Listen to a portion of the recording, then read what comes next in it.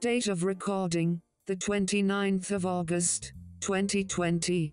Song credit, Opportunity Walks by Kevin MacLeod. Welcome to today's episode of Let's Talk Media with Vedant Akori. For today's episode, we're talking about working on Mrs. Maisel, and my guest for today is Elena De Lucia. Hey Elena, welcome to the show. Hey Vedant, thank you so much for having me. Of course, so do you just want to introduce yourself and just tell us how you got to work on The Marvelous Mrs. Maisel? Sure, yeah. So I am the assistant production coordinator there. I went to Ithaca College, same as you. I was actually working on another show at the time that I got the interview. It was a great show and I really loved working there, but Maisel was kind of my dream job. So when I got the call for the interview, I went in and I met my coordinator, Tim, who's my direct boss, and we got along immediately, like so well that people thought that we had known each other for years, which is so funny. And I jumped at the opportunity, and I love it. The crew is the best. It's such a fun show to work on. So, yeah. Yeah, it seems like a really fun show to work on from what I've seen behind the scenes. And so can you just tell us what you do for your position? With my coordinator, I get the equipment for the entire crew, whatever they need, so we make sure that they can do their job. I also handle rental cars. I handle all the insurance issues like loss and damage and workers' compensation. I have the great job of doing what's called a production report every morning, which is one large piece of paper, front and back, that basically tells the executives in the studio and anyone who wants to know what happened on set the previous day, every single thing that happened, and when people arrived and when they left. And I run a staff of production assistants and a production secretary every day to make sure that the crew in the office runs swimmingly, which is great. I also plan the parties, which is very fun. Nice. And when did you join the show? Like what season? Season 3 was my first season. So last February I got on. So what show did you work on beforehand, if you don't mind me asking, when you got this interview? Sure. I was on a show on HBO called Wyatt Cenac's Problem Areas, which completely underrated show if you ever get a chance to watch it. He does the entire first season. I worked on the second season, but the entire first season is going in to deep analysis of police brutality in America, it's an amazing show. Absolutely. I'll check it out sometime after this interview. And when did you graduate from Ithaca College? Was it 2016 that you told us beforehand? Yep, 2016. Wow, so only 4 years later and you're working on Marvelous Mrs. Maisel. That's pretty incredible, just 4 years out of college. Thank you. Yeah, I've been really lucky and it's been a really fun journey so far. So have you ever met the cast, like Rachel Brosnahan or anybody? Yeah, absolutely. I work with them every now and then, but we see them on set. We see them, they come in the office, at the parties, etc. But they're all really lovely. We have no divas, which is great. Yeah, and I'm also a huge fan of the stars. Like I remember Rachel Brosnahan from House of Cards and Orange is the New Black, and of course I'm a huge fan of the show Monk. So Tony Shalhoub, I love his character. Yeah, his character is amazing, and Tony's a really wonderful person. He also has a dog named Scoop Shalhoub. He had his own chair one year, but he comes to set and he's the best. It's adorable. And, yeah. And so who is your favorite character on the show, if you don't mind me asking, and why? I'd have to say Lenny, just because I love Amy's version of him and the way that Luke Kirby brings him to life. It's just like this amalgamation of the real Lenny Bruce and fantasy that's in Midge's world. And I'm sorry to say that I didn't know that he was a real person until the end of the second season, which so embarrassing to say, but the way that his historic comedic sets come into play during the show and that they fold into the narrative is really awesome. So yeah. I'm going to notice you. I did not know Lenny Bruce was a real person. Really? I didn't know. You didn't know? Did you know before this interview, or did you know? No. While watching the show, I did not know that he was a real person. I found out later. Yeah. So that's why the line the line at the end of the 5th episode this season really hit me hard, where he says, "Before I'm dead." I don't know any of the plot coming up, but like that line, I was just like, oh no. Yeah, it's tragic if you know what happened to the real Lenny Bruce. Right. Yeah.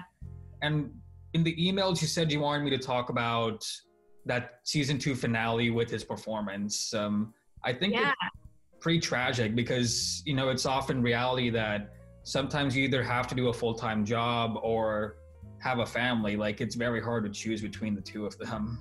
Yeah, and it was such a big realization for Midge. And I think that's why she goes back to Joel in that moment. But the Lenny Bruce performance to me was so significant. It was the way even that the crew did it. The set is almost exactly what the performance was, because you can actually find that full performance of the actual Lenny Bruce on YouTube.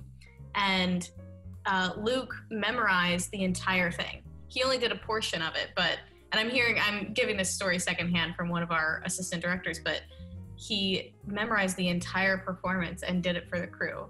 And he only did a portion of it on screen. So it's like knowing that, seeing it, and seeing what effect it had on the characters was just so cool to me. What did you think about it? I thought it was incredible. Now that you say that he memorized pretty much the entire thing, and yeah, he's just a great actor, and it just really hit me in the gut. Yeah. I also am huge with music in TV, and when they play the zombie song at the end, when her and Joel get back together. Yes. Yeah, pretty good. Yeah, and so I want to talk about the set since you mentioned that. So how much of the filming is done at actual locations and how much of it is done on an actual set? This is just an estimation, but I'd say it's about 50-50. We have, living sets at our stage at Steiner Studios in Brooklyn. We have the Weissman apartment lives there, Gaslight, Susie's apartment. For this season, we had the Button Club, Joel's club, and the basement where the illegal gambling was going on, and Joel's apartment. Those are just some of the sets. I think we built a couple others like the subway and stuff like that, but we also have other locations that we return to, like the Stage Deli is actually shot at a shut down diner on the Upper West Side. I actually live like 5 blocks from it, which is really funny, but oh, nice. Yeah, it's shot in what used to be Artie's Delicatessen, and they redress it to look like it's 1960. But yeah, I'd say it's about 50-50. Our location department is amazing, and they have such an eye for finding streets that could possibly be from 1960, especially with New York. You know, a lot of things haven't changed. So yeah, I'd say about 50-50. I'm just wondering, was Catskills filmed at the actual Catskills, or was that a set or a green screen? That was actually in Binghamton. Yeah, it was in Binghamton, New York. I think it's a smaller town, Deposit, New York, at an actual camp, which is really cool. They went in and the crew went up for, I think, 2 or 3 weeks and just redressed the entire place to look like Maisel and did it. It was like summer camp for them that year. I wish I was on the crew at that time, but I wasn't. Yeah. And so 2 of my friends, Sammy and Emily, have the same question. So how are the long scenes filmed in one shot, basically? So it totally depends on the shot, but I can tell you it's like a dance. It takes a lot of preparation, a lot of rehearsal. For example, like, you remember when they come to the Fountain Blue at the beginning of the 5th episode? That was one of our camera guys walking with a Steadicam, and then he attaches it to a crane as he enters the Fountain Blue, and the crane goes up in the Fountain Blue, comes around, and he takes it off the crane and finishes the scene. So that took a lot of preparation, a lot of rehearsal, and it's kind of the same thing with like the synchronized swimming scene. They had an 11-person camera crew to be able to lift that camera up, go underwater, and then come back up and do the full above scene. So those shots take a lot of effort, a lot of time, a lot of rehearsal. And we have the best DP in the business, in my opinion, David Mullen, and awesome directors to make it happen. So, yeah. Wow. My friend Tyler asks, what's your experience on working on a Palladino show where the creator is known for having a certain production style versus working on other shows where it's less of a single creative voice? Yeah, that's a really good question because the Paladinos do have this really specific vision. The thing is with the crew, we all adore the Paladinos and everyone is at the top of their game. Pretty much everyone on the crew has worked with them before and know exactly what it takes to make their vision come to life. It's a lot of, every episode we have a couple weeks of prep and we go through meetings between the camera people, lighting, everything like that to make sure that it's exactly what their vision is. And that's the same thing for any show, but for the Paladinos specifically, it's very detailed. Other shows, it's interesting for me because I worked on Unbreakable Kimmy Schmidt and that was a lot of different directors coming in and kind of a different experience every single time. With these guys, with the Paladinos, we know their vision because they're in every single part of the production. Yeah, and have you ever watched Gilmore Girls or any other previous Paladino shows? Yes, I love Gilmore Girls. Yeah, have you? It's on my list. Right now I'm watching New Girl. Oh, great show. Yeah, and you worked on Unbreakable Kimmy Schmidt. I didn't know that. That's incredible. I love that show. Yeah, it was another show that I was a huge fan of before I got on, which is the best experience. I worked on the last season. Did you watch Maisel before you joined the crew in season 3? Yes, I was obsessed. I was so into the show. And again, it was one of those things where I never thought that I would be on the crew for it. It's one of those far-fetched shows like, I love Succession too. And it's like, I can't even imagine working on it, but it's here in New York. And Maisel, like when the chance came, I jumped at it. Yeah, I would jump at that too. I mean, it's such an awesome opportunity to join the show. Yeah, and such a great group of people. I know I've said that before, but it's like, we really are like a family. It's great. So I want to get to the time period. So the show begins in 58 and season 3 is 60, 61, somewhere like that. So why do you think the time period is so significant for the story? It was a huge time for the nuclear family, right? And wives, especially white Jewish women, were supposed to be the perfect housewives. They were supposed to be home with their children. If they were ever working, it was very little and they had a nanny or a caretaker. It's such a huge feat for her to be a divorced woman doing this job that is so not supposed to be for a woman at the time. Mm-hmm. And I think that's what's so significant about that time period, especially. I feel like even today, we have more female comedians like Schumer, Samantha Bee, but it's still a white male dominated industry, I think, comedy. Totally. Yeah, totally. I mean, women are still breaking in. They're still like trying to forge a place for themselves in a male dominated space. And that's why I think it's so relevant to women today and why it's been so popular. Is that the reason why you think it's taken off?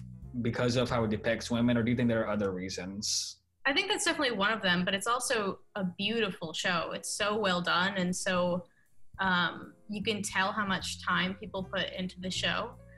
It's so well written. Amy Sherman Palladino and Dan Palladino are writing geniuses, in my opinion, and the actors.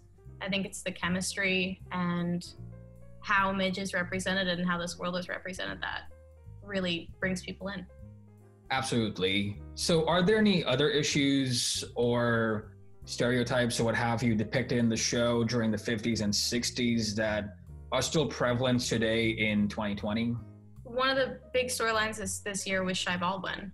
And I think that his story is still very relevant. It's like the pressure of being a performer and having a public and private image, finding people you trust, everything like that is something that I really like to see on screen.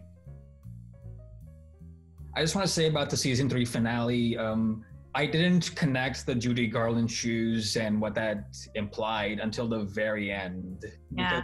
I was like, oh my God. Yeah, it was such a big wake-up call for Midge. And it was really heartbreaking to see. So I don't really have any other questions left. So do you have any final comments about what it's like to work on the show and maybe what people can expect going forward? I have to say, if anyone interested in the industry is listening, then know that it's a lot of hard work, but it really is worth it in the end. As a Maisel family, we spend 12 plus hour days together every day for months, and a lot of people are working so hard to bring this type of content, which is really great. I'm really looking forward to the 4th season whenever that comes out.